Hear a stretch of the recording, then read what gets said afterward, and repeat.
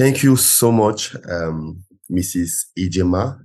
Here is Christian Elonge. I'm the managing director of Cabot Group, which hosts Cabot Language Services. Cabot Language Service is a language service provider, which basically specializes in providing quality language services in African languages and also other Western languages. But our main focus is to ensure that the African culture is elevated through our languages.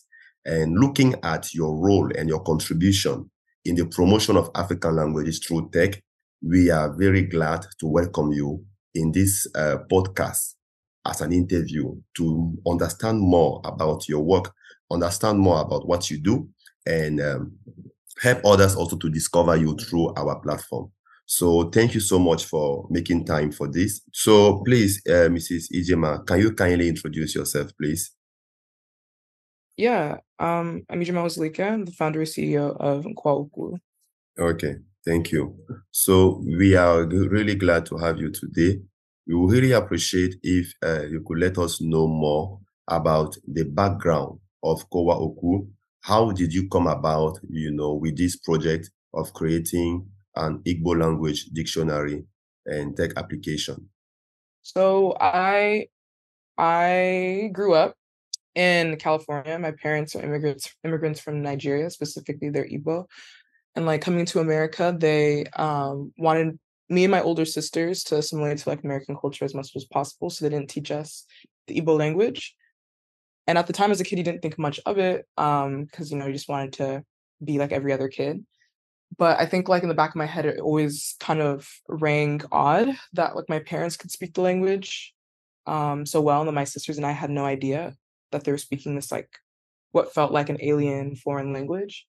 So grew up not speaking the language, and I went to college to study computer science and Japanese language and literature, and that's where I learned about how not as difficult as it should be to learn a language, learning Japanese, which is very, very different from English. And then after studying Japanese in college and with my computer science degree, after graduating, I was thinking like, how could I make something that makes it easier to learn the language now that I've gone through this experience of learning another language? So I was thinking about different ideas. Then I moved to New York City to work as a software engineer. And then that was like 2019. And a couple months being in the city, COVID eventually hit. So I went back to California to quarantine with family, and during that year's time, so when I realized I had extra time on my hands and I was technically a professional software engineer. So I was trying to think of projects to keep me busy. And I ultimately wanted to finally sit down and learn the Igbo language. So I was looking all around online for like resources. And I remember trying to learn like in middle school, high school, and always giving up because the quality of the materials were so low. But I thought maybe it would be better this time as like, someone post college. Years have passed, but it wasn't significantly better. So I decided to try to make an API, which is an application programming interface. Basically, it's a piece of software that makes it easy for any data that you request, it gets returned back to you. So I made a dictionary API where I wanted to make it possible for people to be able to request Igbo words and then get the word data back. And then that started back in 2020. And then we built Nkọwa about 8 months later, which turned into the organization that we have today.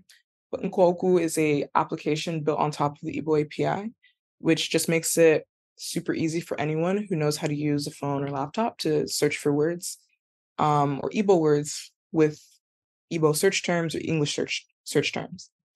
And then now we've blossomed into doing a lot of different types of projects since 2021, but all centered and focused around the Igbo language. Okay, thank you so much. So, at almost 3 to 4 years following the creation of the app, how has been the reception from linguists, from the Africans diaspora, from the Nigerian diaspora? How are people responding to the app? Is it, gradually being used more and more? What has been the response so far? I think it's gradually being used more and more.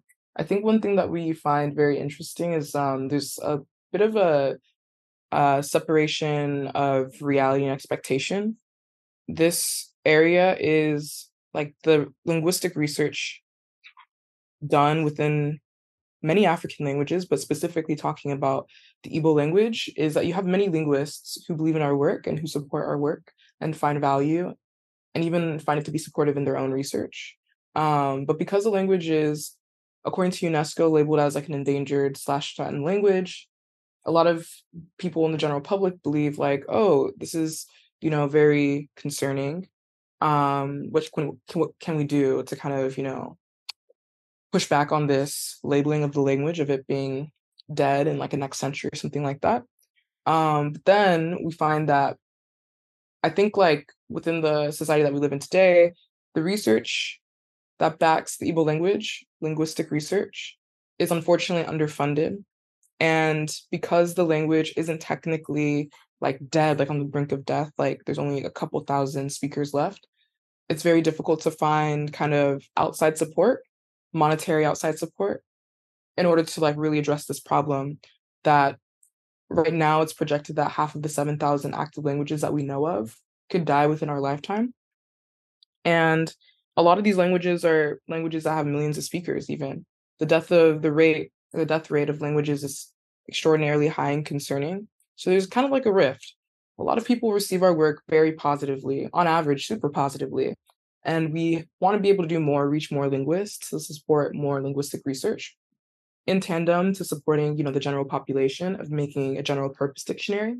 But we find that there's kind of like this rift where like the general public, or at least like the Igbo people, understand that their language is currently threatened. But then finding research, like monetary opportunities, is very difficult to support the existing research that's been going on for this language. So overall, very positive support. But I think what we really want to make sure that we land is like getting support, monetary support, rather than like mentorship or guidance. We just want that money to be able to expand the research that's been done by so many professionals. Okay, thank you so much. So funding is required to help the project scale up. So what are so far the various channel of funding of where and how have you been able of mobilizing financial resources to kickstart the projects to this level? And how do you envisage, continuing to leverage more for the next stage of your organization? A lot of the funding that we've gotten, at least for this past year, has been through grants. And I think grants will always be a part of our funding strategy because of our commitment to, bettering the quality of education and learning, especially or specifically in the digital space.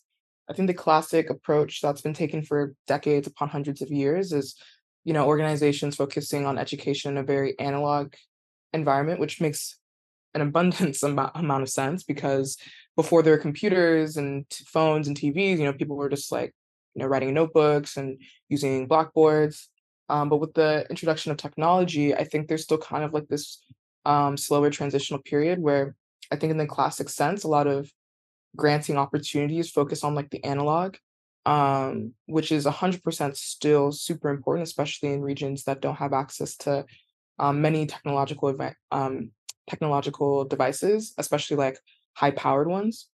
But then I think this transitional phase kind of uncovers or is like hiding this slightly larger futuristic concern where we're not focusing on where the direction of education is going as much as we are focusing on where education is currently today.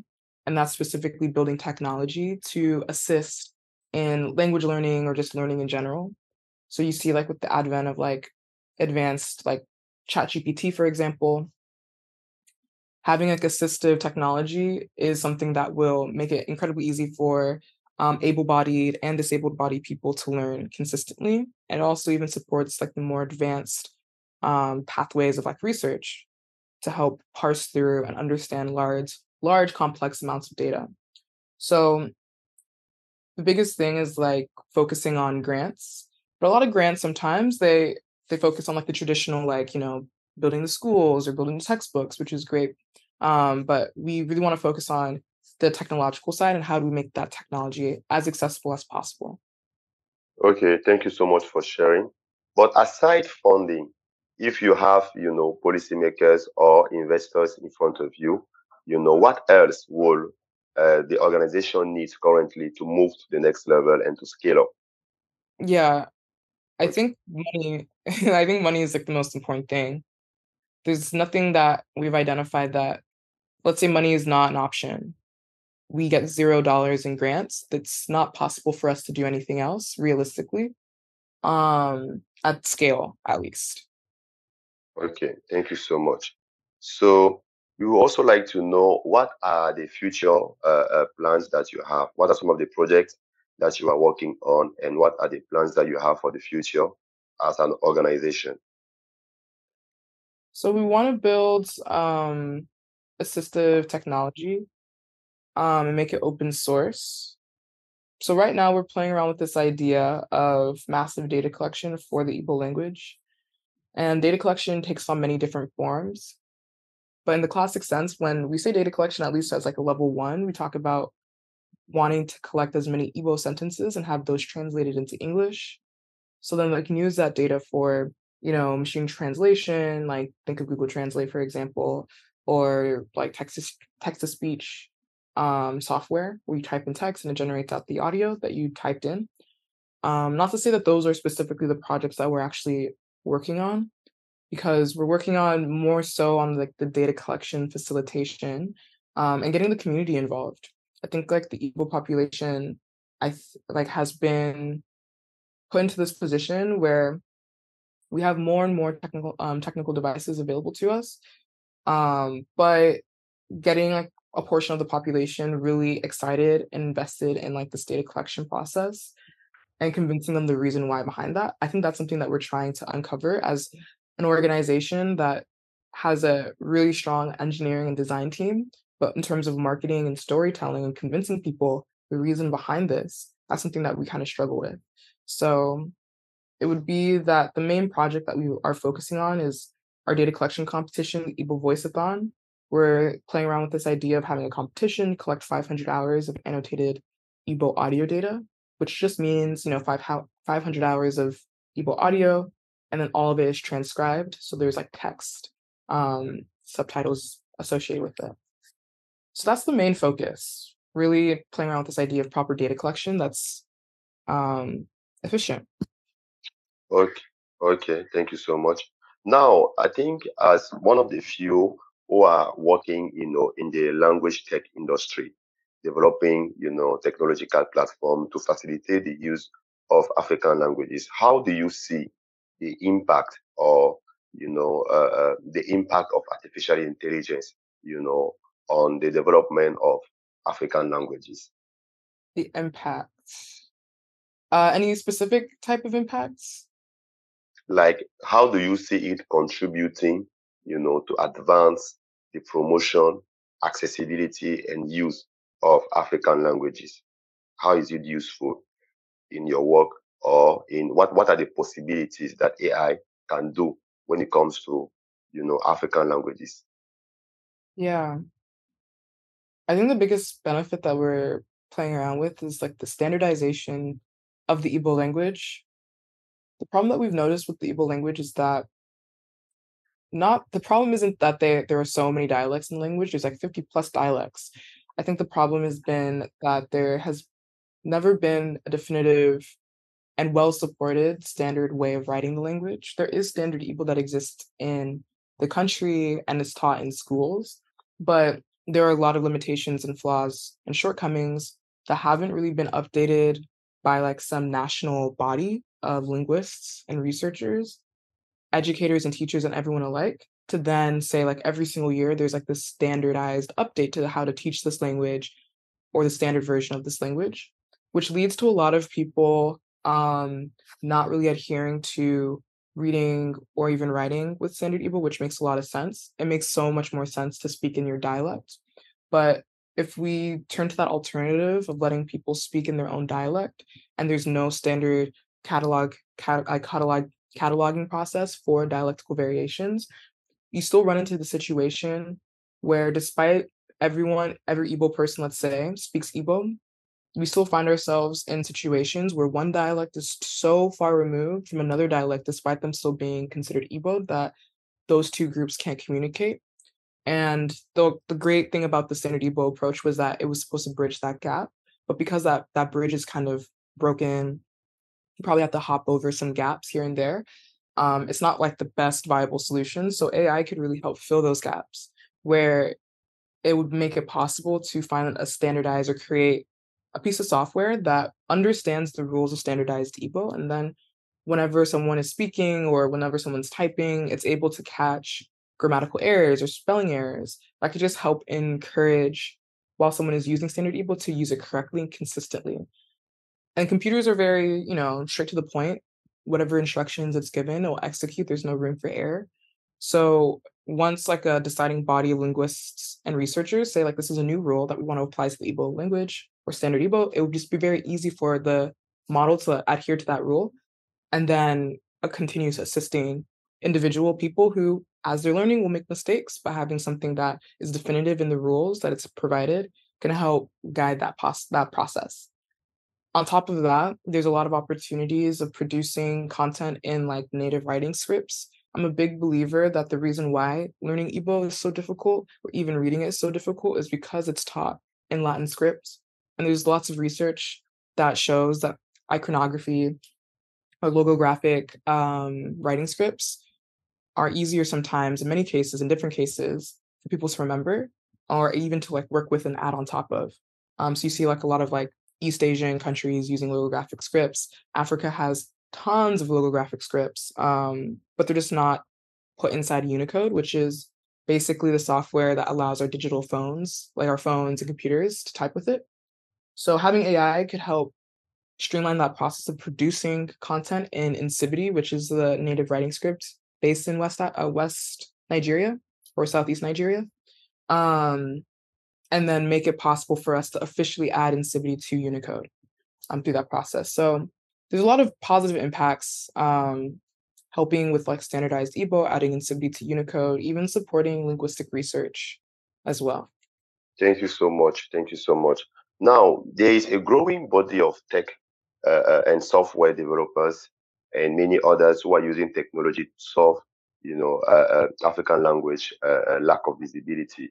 Are you part of those community? And if yes, which of those community are you part of that you recommend others to join?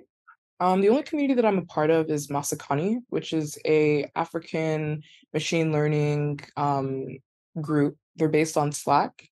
And that is a group that's filled with like, grad students and researchers, the very research heavy portion of like this work, where if you're a grad student, PhD student in computational linguistics or anything really, but you're still interested in doing the more research side of language and technology, that organization is perfect.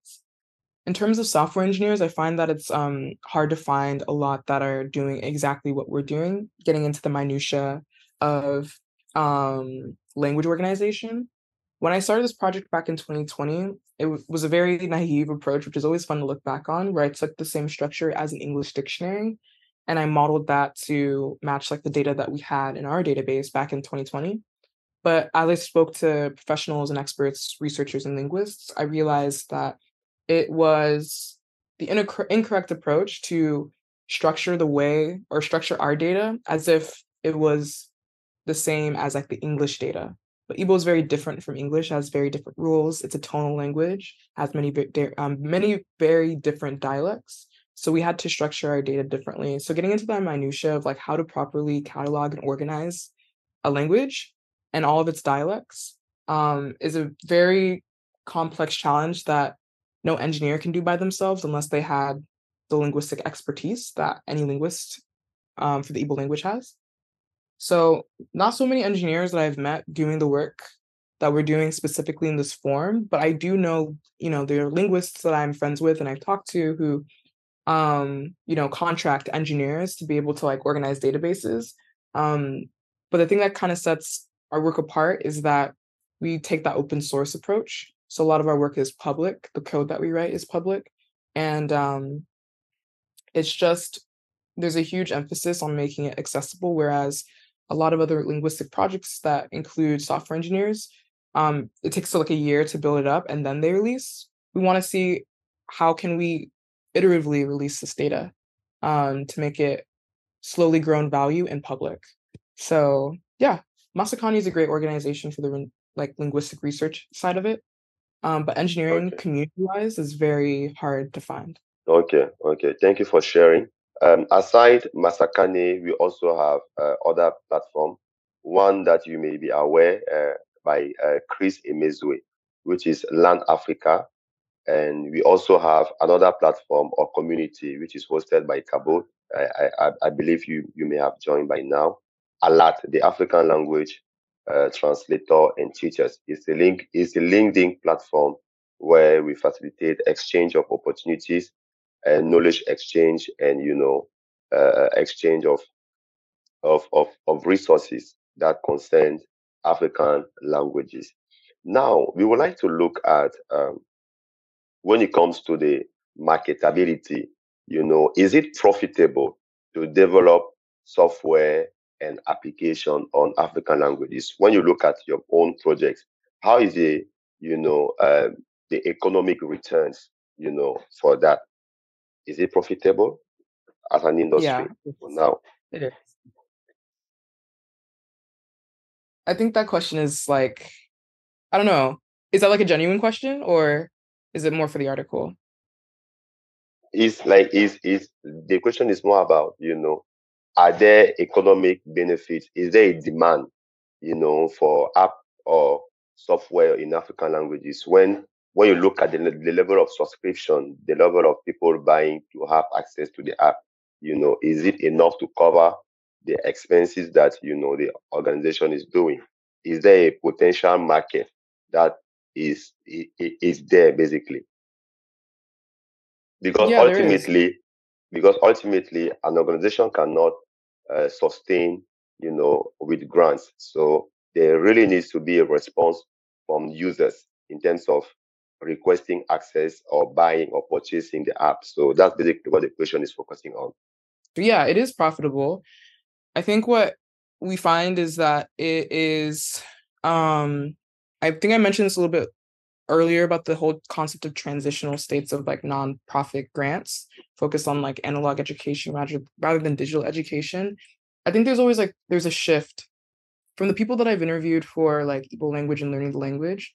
It's not that people don't care. It's actually people willing to, like, people really do care. We have generated revenue from a couple of the courses that we released. And that proves to us that one, our marketing team is like the key to kind of getting more people out there. But two, I think for so long, a lot of language apps have come and gone because, and like honestly, like not to say that we're anything special or different, because there have been moments where I've really questioned like, oh, maybe this isn't the best thing to focus on. But I think a lot of the reasons why a lot of language apps come and go or just don't get updated is because the problem space is a lot more complex and under researched compared to any other language learning app. Obviously, there's a huge market for this because you could see with Duolingo, Babbel, Rosetta Stone, and everything under the sun, all these language learning apps. But the thing that really benefits these applications is they're serving an English market with languages that have, decades of well-supported research behind them. But then when you look at African languages, I think a lot of like the natural approach is like, okay, let's follow the model that works for these well-researched languages and apply it to these low-researched languages. But then what we find is that the materials might not be as engaging or not as detailed as what would be required for these languages because, everything that we see for like African languages do a great job at beginner level material, but then finding immersive or even engaging material that's more intermediate or advanced is hard to find. And research Mhm. shows that mobile language learning apps are not meant to be the end all be all for language learning, rather supplemental. So if we do build a language learning app, which I think a lot of African languages take, what is the alternative? And that part is very difficult and can be expensive too. So Okay. there's just a lot of challenges in this industry. Okay. Okay. Thank you.